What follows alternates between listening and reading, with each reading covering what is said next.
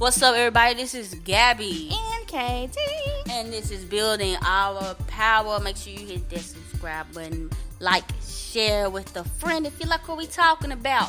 What are we talking about, you might ask? This episode is about how to start talking to your kinfolks about communism / socialism / leftist politics. So, I will go first, and I'll let KT go, cause you know. You know what? So I'll be speaking from the perspective of a black person and speaking to fellow black people. KT will talk about, as a white working class person speaking to the white working class.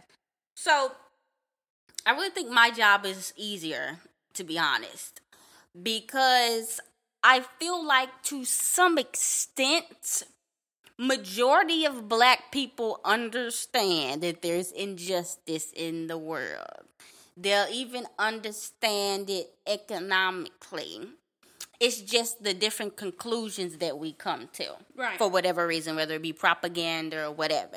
You have people that believe that, this capitalist system is terrible or whatever, and then they end up becoming hoteps. And then you have people who end up becoming neoliberals. And then you have people who just say, I'm going to pray to Jesus and he's going to help me out.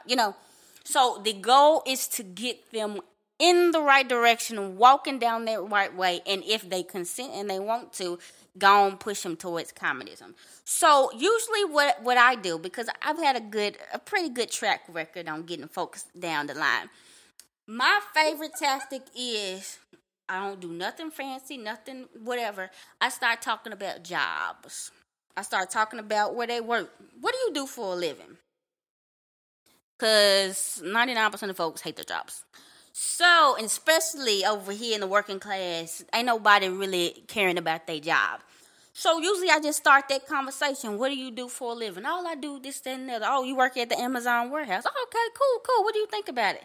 Well, it's all right. We get paid about $15, $16 an hour, so it's good pay. But, you know what? They kind of got us working a lot of hours lately, and, it's kind of becoming a lot. But, the pay is good or whatever.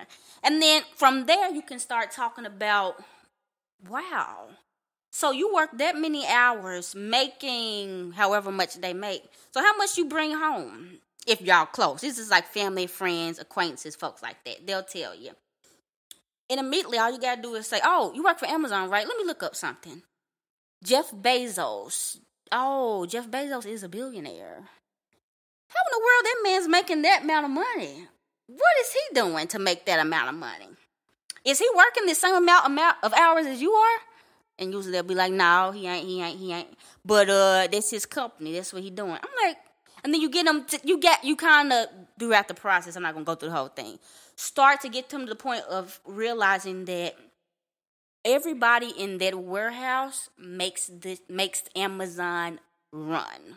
If something happened and half the warehouse got sick of COVID or whatever, the plant in that city would go down. They would lose out on a lot of money. And just helping them realize that they are the ones that are running the company. If Jeff Bezos dies tomorrow, Amazon will still stand. If the workers are gone today, Amazon will not be here. So you start getting them to think about that.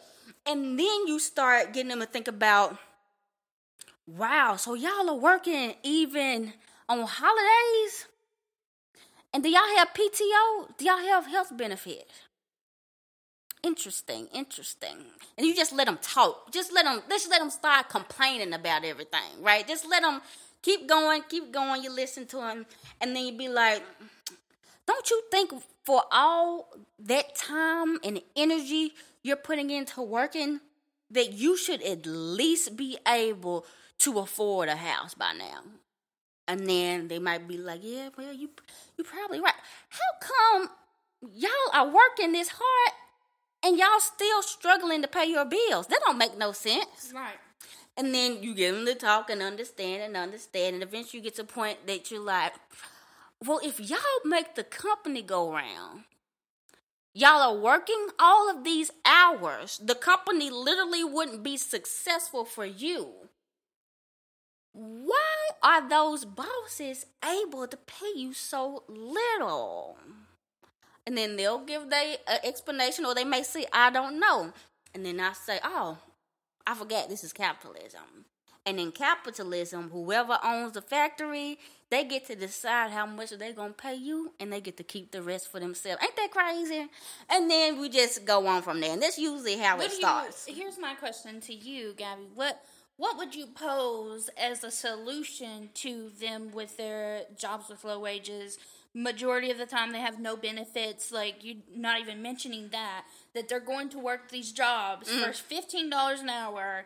Okay, it's hard labor, and they don't even have health care.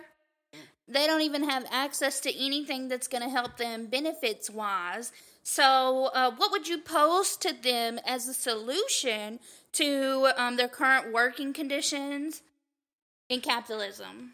For right now, I would say, well, hey, I mean, there are some things you can do right now. Y'all can try to unionize. It's going to be a hard battle, but y'all have to realize y'all are making this company run. If everybody gets together and say we want a union, they can't fire all of you. They can't fill up all those positions up at once. Start talking to your coworkers. Just see if you can get some people that at least agree that, hey, these working conditions ain't the best, and come back and talk to me.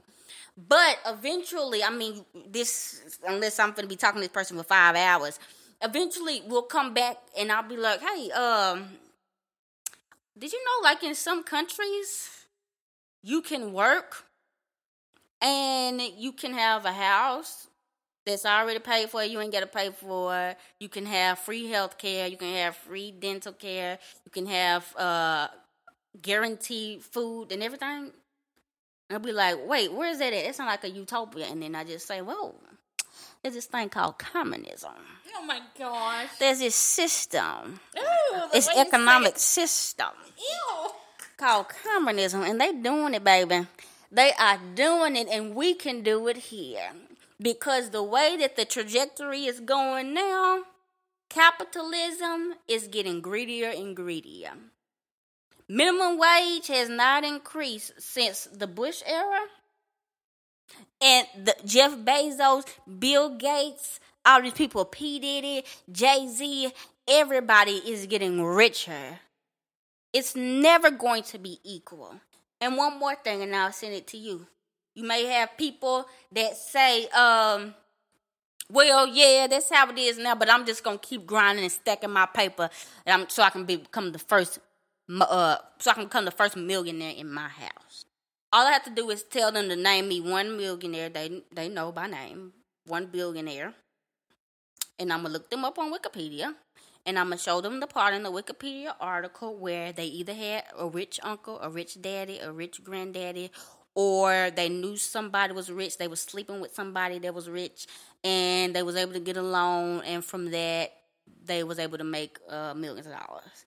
They was able to get $1 million loan so that they were able to make millions of dollars. That's the only way it's going to happen. We can do that all day. So give me the name. Give me the name. Give me the name. So unless you are about to sleep with somebody that's rich, find somebody that's rich, it's not going to work, partner. So we can try this thing. We can see if it can work for us. KT, can you tell us a little bit of your strategy on the way that you like to educate the masses about the communism thing? Okay, so this wasn't supposed to be how I'm educating the masses. This is supposed to be my family and friends. Okay. So just based on like what I was researching and what I was looking up, a lot of what we really are talking about is kind of like the art of persuasion, right? So it's about how can we persuade someone without using the word communism, I feel like, because there's a lot of propaganda behind that word. So I would frame my point of view around food to make this clear. It would be food towards a audience that was white and conservative. So I'm going to be persuading white conservative people to be communists. So basically what I would start by doing is asking them about, like, how much does it usually cost you to pay for your food each week in groceries? For me, at that point, I would enter in that I'm actually on food stamps, normalizing the conversation around food stamps. That yes, I'm working class, but even though I'm working class, I'm still on food stamps, and I still have to use food stamps in order to eat each and every month. Once I start explaining to them, like, my food stamp and how it's because of my limited income that I am on it, and I normalize that conversation because, white racist people who are conservative, they think food stamps is a handout. So to normalize that conversation, I would but I would, give them the example of me so that they would feel relatable to it. Does that make sense? Yeah. Okay. So, once I did that, and I started explaining, my food stamp situation, and the conversation is finally normalized, I would start asking them, well, what if you got food stamps? What if you got $150 in food stamps, and 3 other people in your family got food stamps? How much of your income would then be free from your budget each and every month? And so, for most people, if you've got a 5-family home, at least here in Tennessee, you would probably get about $500, $600 in food stamps each and every month. So that's a lot of money freed up from your monthly budget. Once we start talking about that, a monthly allocation, I could be like, okay, well, you know what? What if every single month, not only are you able to get food stamps, but everyone else in this country is able to have access to food? Because you know what? Food is a necessity. And explaining that situation to them. Once I did that, and we got on good standing with food obviously being a necessity, I could then bring in that, hey, you know what? Let's start funding food for daycares and et cetera, et cetera. So I feel like really it's a hard thing to talk to white conservative people about because food stamps has such a huge racist connotation that they think. But I do think that it would be easy for people to understand that food is a necessity and it should be provided to everyone. So my thing is, how do I get that? How do I transfer all of this, a capitalist food system where I'm basically starving each and every month on food stamps, to a communist system? Well, a lot of times, people will be like, oh, well, it's a utopian, right? It's a utopian to have have access to free food. But I will give them an example of Cuba and how Cuba actually has monthly allocations. Your daycares, institutions like healthcare workers, and even your jobs have access to free food. So if you go to your job, you'll get free food. Let's say you worked at McDonald's. Instead of you paying half off of your food at McDonald's or full at McDonald's for your food while you're working there, instead you would be given it for free. So I think that's kind of where I would start the conversation and push it. Something else that I think is a great radicalizing tool is I have an idea of taking people on the rich people tour. The rich people tour is when I get all these people in the working class, black folks, on the bus. We drive to where all the white people live in Memphis. Yeah.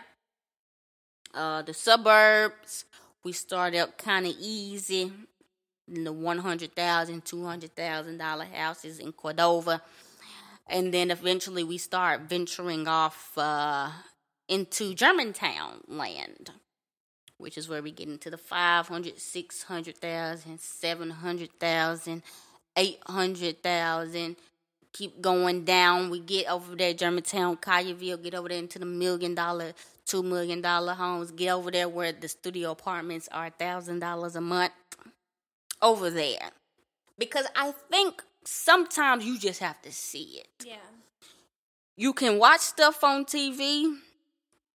I can look at mansions on TV. I can look at cribs. But ain't nothing like you going outside, standing in front of a mansion and realizing that this is in your same city. Sometimes minutes away from your house. And then we can start just looking at the people and be like, okay, none of these people are celebrities. None of these people have great basketball careers. Nothing that we can track to know that 100% it was based on meritocracy. So let's start looking at some of these people. Let's start seeing if we can find out what these people do. I'll already have a checklist, and I already have some dates and some addresses of people who own businesses in the city and like the vicinity of where they live. So it'll be like, okay, who worked for so-and-so, so-and-so? Oh, right there, that's your boss house. Yeah, the boss you claim never comes in. The boss that y'all been complaining about the bathroom. The boss y'all been complaining about y'all cars been broken into. The boss y'all been complaining about the hazardous working conditions. That's what it mainly is. Yeah, that house that look like something off the TV. Ain't that interesting? And he don't do nothing, right? Okay, let's go to this next house. What do y'all think this person does? Oh, they're a lawyer, a doctor. What does this person do? Oh, they're a private equity investor. I wonder how these people get these types of jobs. Interesting. We'll talk about that later, guys. And we'll just go around and just look at all the things. And by the end of it, I'm like,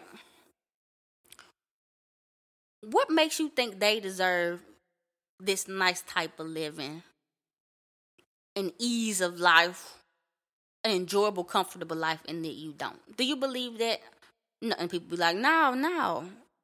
We deserve that just as much as they do. Or some people may say they worked for it. For the people that say nah, I can be like, you're absolutely right. There's nothing special about these people.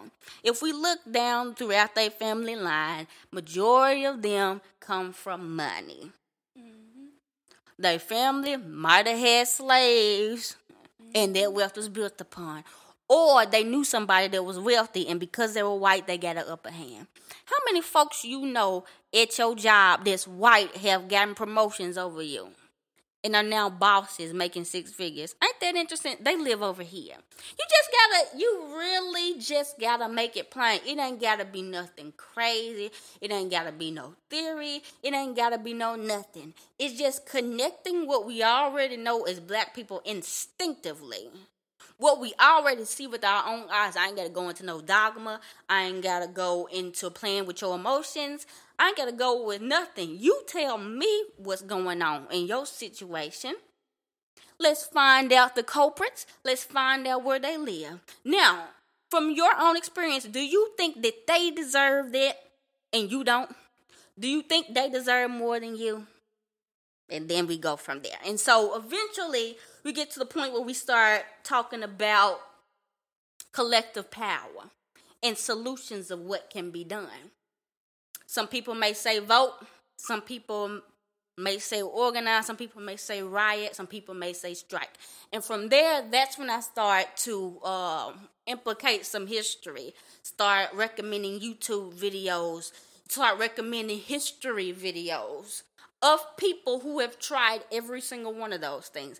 I'll show them videos of people who tried the voting route. We'll look at the history of the NAACP, the history of what Martin Luther King was able to do, the history of the Voting Rights Act and where we are now. We'll look at people who thought rioting was the right thing to do. We'll look at the history from the riots in the 60s, the Watts riots to the riots now with Black Lives Matter and everything, and see if there's been any change. We'll look at the people who've organized in America. We'll look at the people who've organized overseas. And that's really the way that it starts, guys. It's literally just talking to people. And like I said, I'm not perfect. I'm not the greatest orator. But, people, I can do some little conversations. And, I have another little thing. This is off the record or whatever. A great organizing tool that I like to use is social media dating websites. Oh, my God. I have been able to convert some honeys. That's all I'm going to say about that. But, you do it any way that you can. KT, do you have any more examples of educational tools or tips? So I want to add, because, Gabby and I, each and every week, we kind of, go on rants beforehand, before before we start recording. And it kind of allows us to come up with our topic. So, as you guys know, we've talked about this before on the podcast. Gabby and I like to go into certain neighborhoods, check out the houses. We like to see the history behind the houses, history behind the neighborhood. We like to learn and check out all of that information. So today we actually went over into a rich neighborhood in Memphis. We went to Germantown and we went a little into Collierville. You guys can look those places up: Collierville, Tennessee, and Germantown, Tennessee. And so before that, we were actually at Cordova, Tennessee, which is where it's a little bit lower than Germantown and Collierville, but it's still up there. Okay, so essentially, this is a really good example of something that you could definitely do if you live in a city.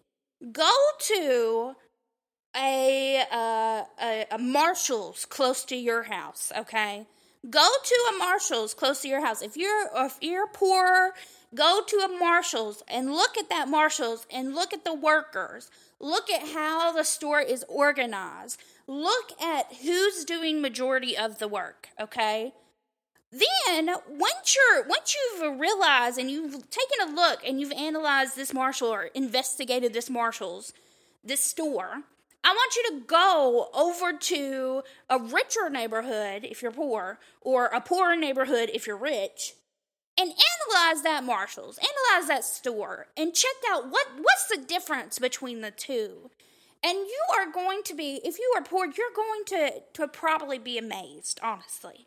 You're going to be amazed because the quality of life that these people in richer neighborhoods have access to, it's way deeper than their roads being fixed. It's way deeper than them being able to go to whatever store they basically want. It's absolutely freaking crazy. People walk on eggshells around these rich white people. It's crazy. So yeah, that's kind of like a story and something I think that everyone should definitely go and check out. Just analyze certain neighborhoods within your area and figure out who lives in this neighborhood, who lives in this area, and why. What's the history behind this neighborhood? So yeah. Okay, so you're pretty much advocating for doing the rich people tours as well? Yeah, pretty much, yeah, but I think that would be a really good idea, even for, like, conservative, poor, white people. Yeah. Especially because they think, oh, well, it's going to be a one shot in a million, I'm going to get the American dream, whatever. So I feel like if we literally showed them, like, hey, you live in literally dirt and nothing. You don't have any money at the end of all your bills, but look at this guy over here who's just like you. He's exactly like you, but apparently he deserves it more than you. What? Is he smarter than you? Are you saying he's smarter than you and better than he's you? Better than you? Like, yeah. So yeah, I definitely agree. I agree with that 100%. That's how you do it. And then one thing with them working class white people, they think they one chance away from being a millionaire. Be like, okay, why didn't your daddy do it? Right. Why didn't your granddaddy do it? Why didn't your great-granddaddy do it? What were y'all doing? Why everybody in your family poor? Let's talk about that. Why is everybody in your family poor? Nobody even got a running car. But you think you finna become a millionaire? How? Sometimes with them people, with white folks, I just have to be more rude with them folks, because you just know. But I'm just like, sometimes you just gotta lay it plain like that. Yeah. And that's literally all it takes, trust me. Starting them conversations, let them people talk. Let them talk and just be there to listen, guide it a little bit. Yep. Until you get to the point.